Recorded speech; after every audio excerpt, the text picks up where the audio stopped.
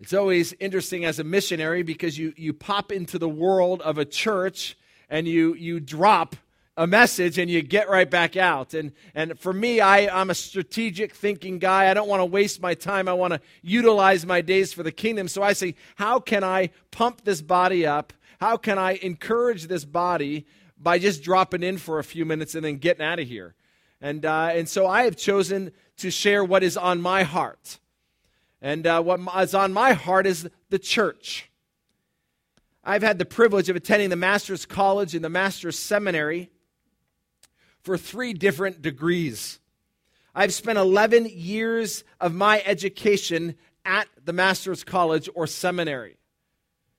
And continuously, I am bombarded with the philosophies of the church's importance.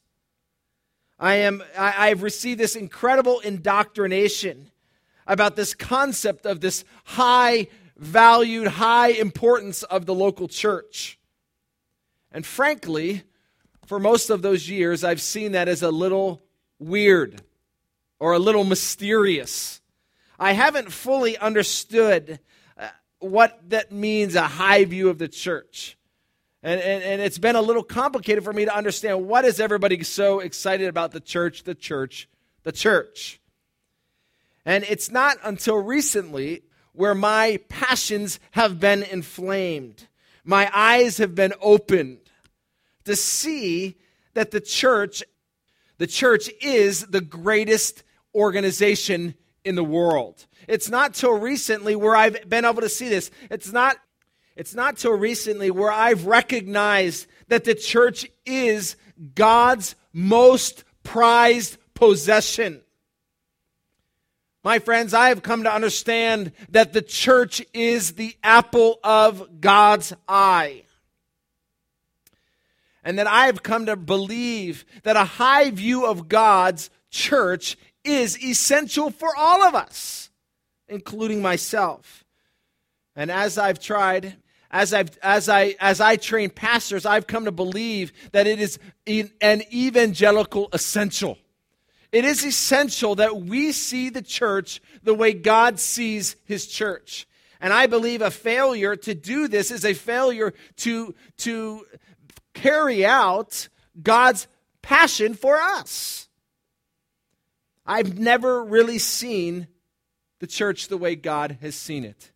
And I've come to realize that if we are going to see the church properly, we are going to have to see it from God's eyes.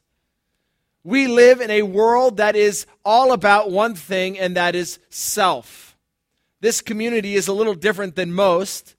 Most communities are not concerned with the community. And so when you start thinking of the church is a community. It was back in the day and in the world in Uganda, community is everything. And therefore the church, to be part of a community and to invest in the church is important because that's part of the community. It's the permeating element in that community. But we don't think community, and it's affected our view and our perspective of the church. We think individualistic. We think, what's in it for me? What do I benefit? But I would suggest to you that is wrong thinking. I would suggest to you that God's heart and passion for the church is extremely important for us to have in our hearts. So I want to help us today see God's church from God's eyes. I want to help us see God's church from God's eyes. And there are 4 facts that I want you to see about the church. There are many I can give, but I'm just pulling out 4 from a series that I've done in Uganda on the church. Before we moved into our church, we did a series on the church for several months, and I've built a membership packet from that. But there are 4 facts I want you to see. I've pulled them out of this series. And I want to call all of you to listen very, very closely. Because this message has to do with every one of us. It will impact every one of us. for us who are elders, it is extremely important you see the church the way God sees it. Because if you do, then we will fulfill the role we have as elders. My friends, throughout the world, there are too many elders who take the role of elder. They love the title, but they never fulfill the responsibility that comes with that title. And not only that, there are too many church members that prize themselves that they are members of a local church, but never fulfill the responsibilities that God has given them to that local church. And so it's very important that we all understand God's view of the church. Amen? Amen? So, with that, may God help us. Fact number one. First thing I want you to understand about the church. The first thing we must understand is that the church is the most important organization in the world because it is an organization built by God Himself. It is an organization what? Come on, you guys. We're going to wake you up, turn you a little African. It's an organization built by God Himself. Turn your Bibles to Matthew 16. Matthew 16, verse 18. We're familiar with this passage, but I want to drive its truth into your heart. Matthew 16.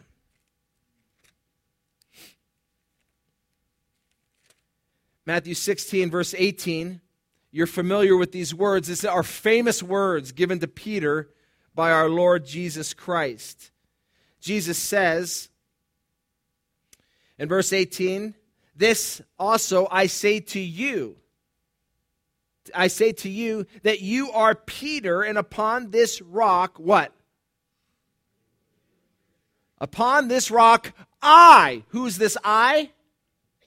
Who's this I? God, Jesus Christ. Jesus Christ will build what? My church. And the gates of hell will not overpower it. This passage makes it clear that the church is an institution built by Jesus Christ. The church is not any organization. It is an organization built by Jesus Christ. Friends, this is not any organization. This church right here, even when you hear the story of its mysteries of how it's come together, is a church that has been built by Christ Himself. What organization in the world can we say is built by God? No organization. What organization does God take such intimate interest in? No organization.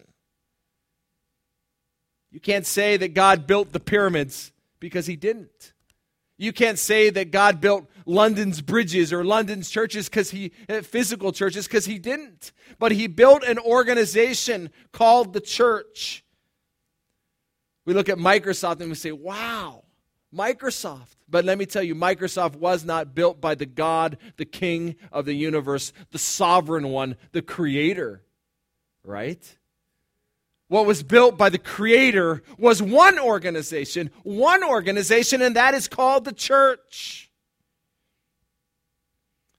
According to the Bible, God Himself has laid every single brick. 1 Corinthians 12:18 says this. It says that God has placed the members, each one of them, in the body just as He desired. How many pause for a second? Listen, when we talk about the church, we're not talking about this building, right? What are we talking about? We're talking about each soul that is here. This is where the church meets, but the church is right here. You are the church.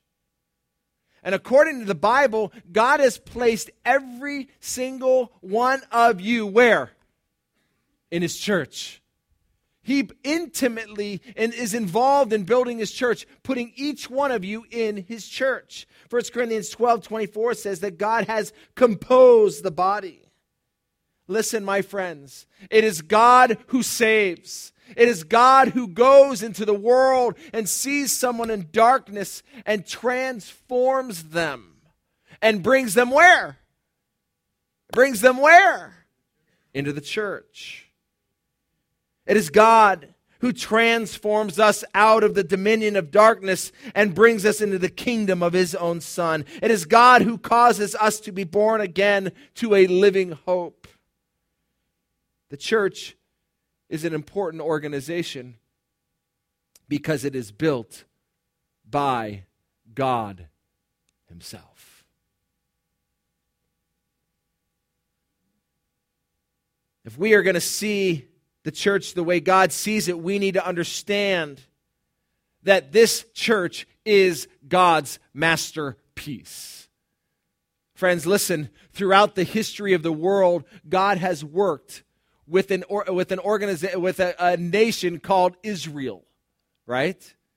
And it was through that nation of Israel that God wanted to make his name known. Israel rebelled. And God says, let me put them on hold because I want to do something mysterious. I want to do something that nobody knows about. I want to build my church. I want to take people from every tribe and every nation, and I want to bring them together as one community, the church, that my name might be made known to the world. And you are those people. You are the mystery. Throughout the ages, Gentiles never knew God, but now we know him. And we have come together in the church. That's why we have Africans and we have Asians and we have all these Swedish people. And believe it, I'm Italian. I'm like 50% Italian. That's why I use my hands. But listen, the church is the apple of God's eye. And my friends, God has taken all these people and he's going to take the church and he's going to give it to the Father one day as his prized possession. And my friends, what Israel was in the Old Testament as God's special people, the church is today in the New Testament. Obviously never replaced. We don't replace Israel. But in the mysteries, he brings us together until he raptures us up. Amen? The church is built by God and therefore is a special people. And if we're going to be caretakers of it, we better understand you're messing with God's masterpiece. Second fact I want you to know about the church, why it is the most important organization in the world, it is because it is an institution which Christ loves. It's an institution which Christ loves and has purchased with his own blood. Not only does God build his church, he also purchases it with his own precious blood. I want to show you three passages. Look with me in Ephesians chapter 5. All men need to turn here. Ephesians 5, everybody turn. Ephesians 5, we're going to look at verse 25 together.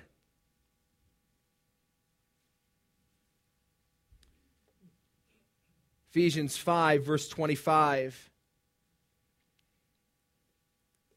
I love the way it starts off. It says, husbands, what? I'm sorry, husbands, what? I didn't hear that. Oh, okay.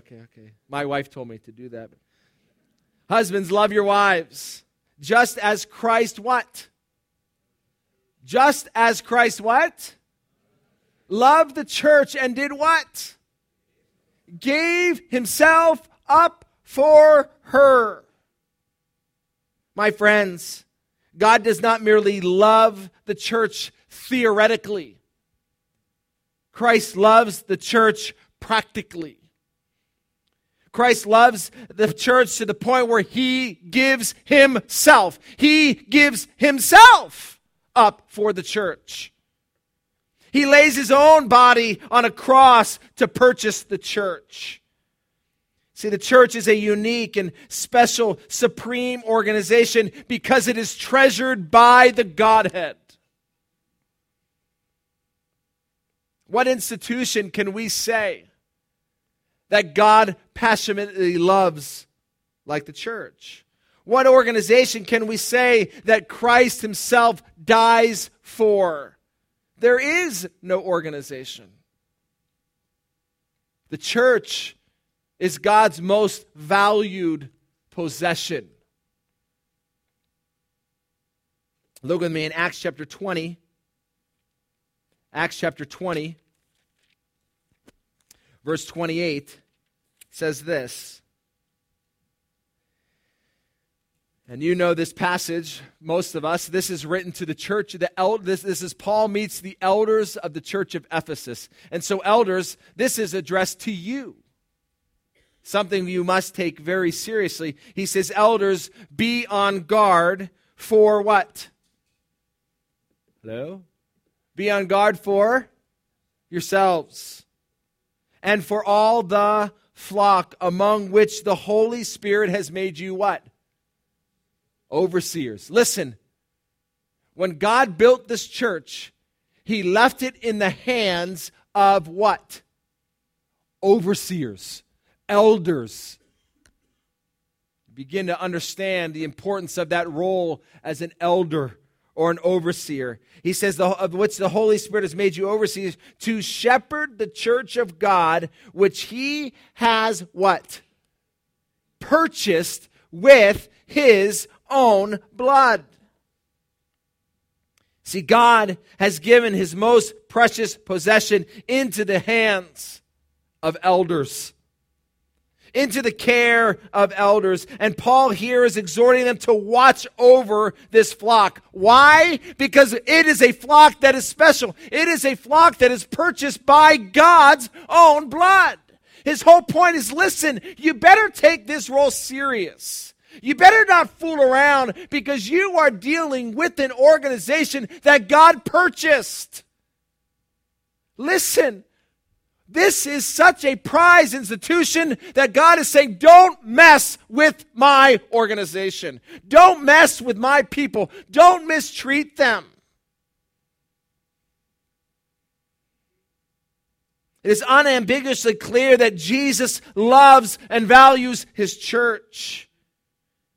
This is further evidence throughout all of the Bible. In particular, I think of Mark 9:42, whoever causes one of these little ones who believe to stumble, it would be better for him if he, with a heavy millstone hung around his neck, he was cast into the sea. You want to mess with God's loved ones? It'd be better you'd be thrown into the sea. That's why he says in James 3:1 that not many of you should be teachers because you will incur a stricter what? Judgment. All showing that God values his church. We would never mess with an important person's most prized possession. The President of the United States came and said, hey, can you watch my kids? You would take utmost care of his kids because they're his kids. Well, my friends, listen. We belong to the God of the universe. We are God's most prized possession. And therefore it demands our utmost attention. The church is God's building, God's most precious possession. It is God's institution. It is the one which he purchased with his own blood. What an institution. What a possession. You know, I've spent 7.5 years building an organization in Uganda. And what I've done is I have surrendered my life to this organization. I left the business world for it. I poured everything I have for it. I've surrendered my wife and my kids for it. And imagine me taking my whole life, surrendering everything I have to build this organization in Uganda. And then what happens is I turn around and I give it over to some people to care for it. And with 5 years, they take everything I had, everything I spent my life for, and they destroyed it. What would you say? Say, how could they do that? You see, because I surrendered my life to the organization, the expectation is those whom I entrust to it will do what? Surrender their life to the organization. And my friends, to the degree in which I, the one who established it, surrenders my life, to the same degree those who are caretakers should surrender theirs. And my friends, there is the problem. God gave his own life for the church. Therefore, those who are caretakers of it should what? Give their life for the church. My kids have sometimes said, I'm not going to marry a pastor. And I said, whoa, child, my sweetie, you wouldn't want to marry a pastor? You wouldn't want to marry someone who's been given the greatest job in the world to be a caretaker for the church? What an honor, right? What an honor. If the church is the greatest organization in the world, then the pastor is the greatest position in the world. But with that, it takes our life. My friends, missions is about the church. It's about either establishing a church or expanding and strengthening churches. Everything is the church, the church, the church. It's worth dying for because Christ died for it. Look at one other passage, Ephesians chapter 1. And I'll be sensitive to time. Ephesians chapter 1, verse 22 says this. It says, and he, that is God the Father, put all things in subjection under his feet, that is under Christ's feet. And he gave him, that is Christ, as head over all things. He gave him, that is Jesus Christ, the King of kings, Lord of lords, who has brought all things under his authority. He brought him and he gave him to what? The church. Friends, God has given an unimaginable gift to the church. He's given his own beloved Son, the supreme Lord of lords and King of kings. This is unimaginable, that God would give to his church his own Son. We know one key principle of economics is the value of something is determined by the price one is willing to pay for it, right? So if I'm willing to pay huge money, it means that that item is valuable. If I'm not willing to pay much money, it means that volume is not valuable. In Uganda, they buy women. When you're ready to marry, you go to the father and you do a dowry. So someone will come, and someone comes to Shannon, hey, I want your daughter. And I say, which one? And they say, I say, okay, well, that one? Oh, she's worth about $3. That guy would look at me and say, what's wrong with that girl? And may deny it because he's saying, wait, then that must not be very valuable. But if he comes to me and says, okay, you want to buy my daughter, that will cost you 5 zebras, 3 giraffe, 1 live lion's tail, then you would say, ooh, that's valuable, right? But see, the value of something is determined by what one is willing to pay for. And my friends, if God gave his most prized possession to the church, then what does it say about its value? It says it's invaluable. In God's eyes, the church is invaluable. In God's eyes, it's the most precious institution in the world. And my friends, if we're going to see the church the way God sees it, we must understand that there is nothing more precious to him than his what? Than his what? Church. Third fact I want us to see is this. that the church is the most important organization in the world because it is intimately connected and united to Christ. I want you to see this, and I'm going to go very, very quickly for the sake of time. I want you to understand there are two images the Bible uses regarding the church that show this intimacy and this connection. The first is found in 1 Timothy 3:15, Ephesians 2:19, which basically says this, that the church is referred to as being a household of God. In Ephesians 2:19, he says that we are fellow citizens with the saints. We are God's household. My friends, the church is part of God's people. It is so intimately connected to God himself, it's seen as his family, his household, his intimate loved ones. That's why we're continually referred to as being sons and daughters with God as our Father. The church is filled with children who belong to God. Listen, God sees us as his loving family. That's why it is so important how you see each other. That's why you give each other a hug, because you give your family hugs. That's why we look at each other and have concern. That's why when I come in here, you say, man, how's our missionary doing? Because he's part of our what? Family. You see, this is not a bunch of individuals. This is a family. You are part of God's family. And listen, you are part of God's family. That means God is our dad. And therefore, nobody comes in here and messes with God's what? Family. There is an intimacy we have to the Father. There is a connection we have. There is so much love, so much intimacy, that this is not any organization. This is God's family. There's a second image given in the Bible, and I want you to see this one so clear.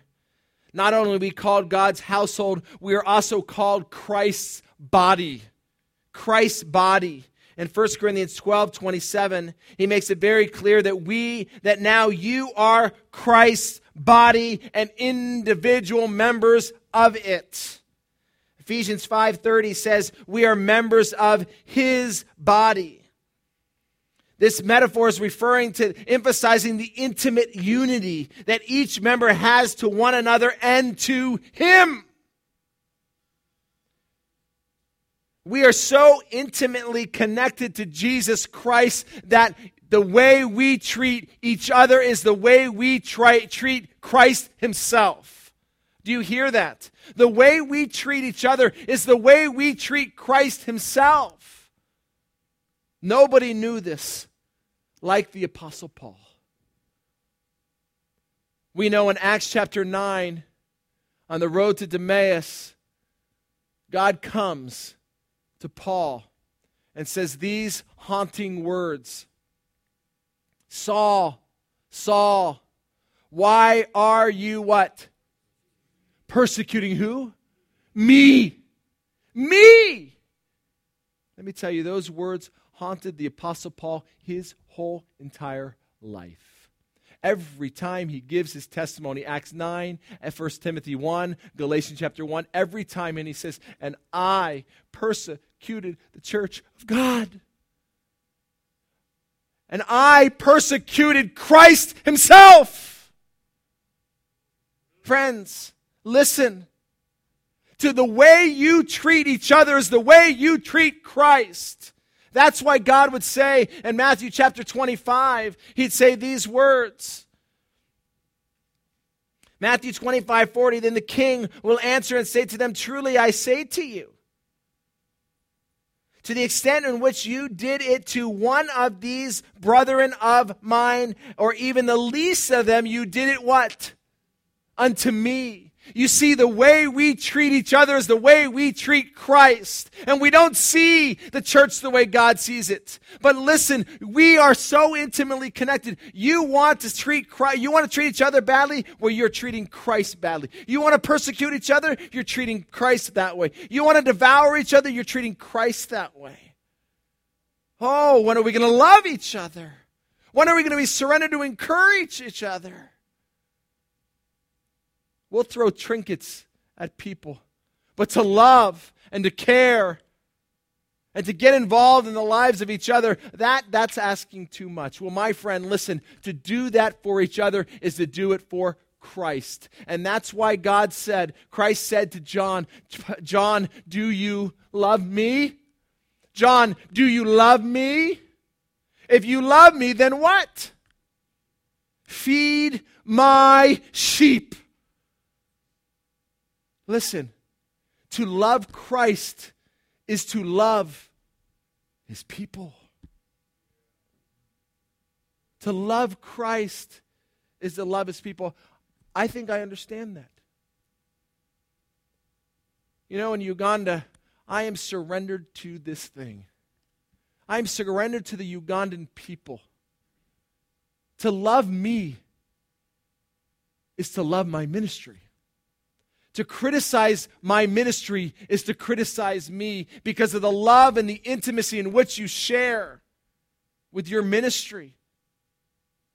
It becomes intertwined. And I think that God is so surrendered to his church. When God looks down from heaven and he sees the earth, he sees his church.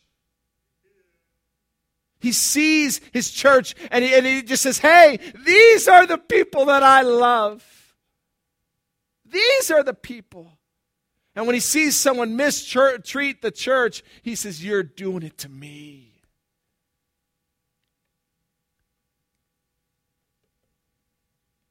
Friends, if we are going to see the church the way God sees it, we must understand it, that the church is Christ himself.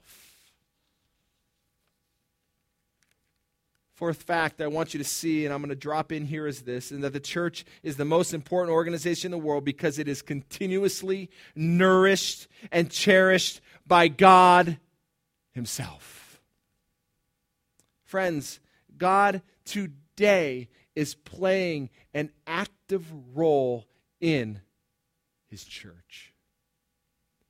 He's playing an active role.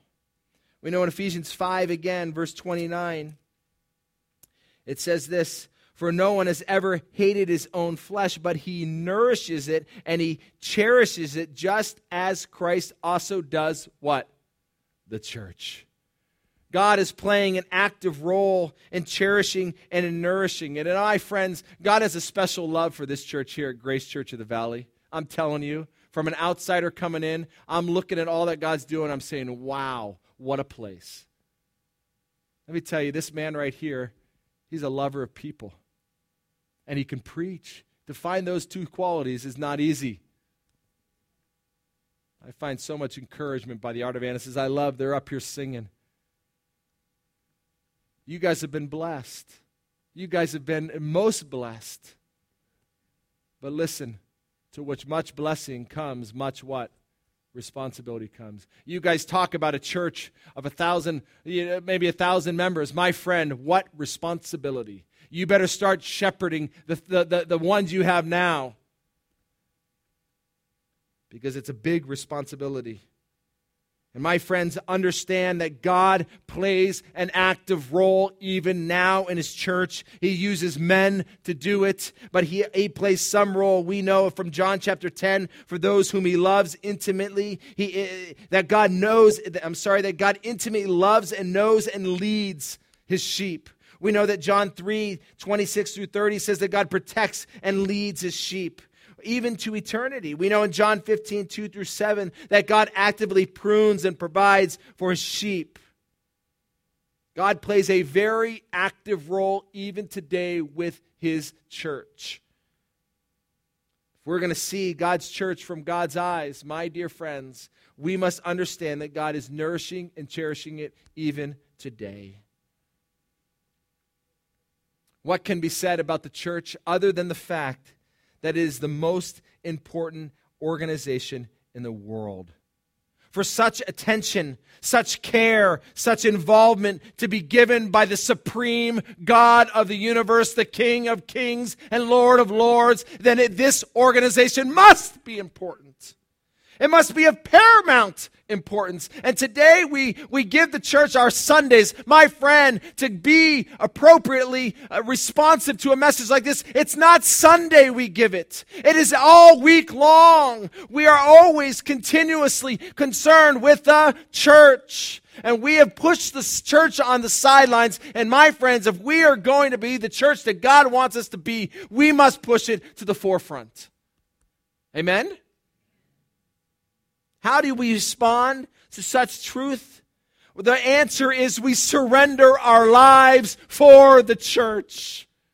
We surrender our lives. Some people say, Shannon, you're crazy for what you're trying to do. But listen, it's the church. I'm dying for the church.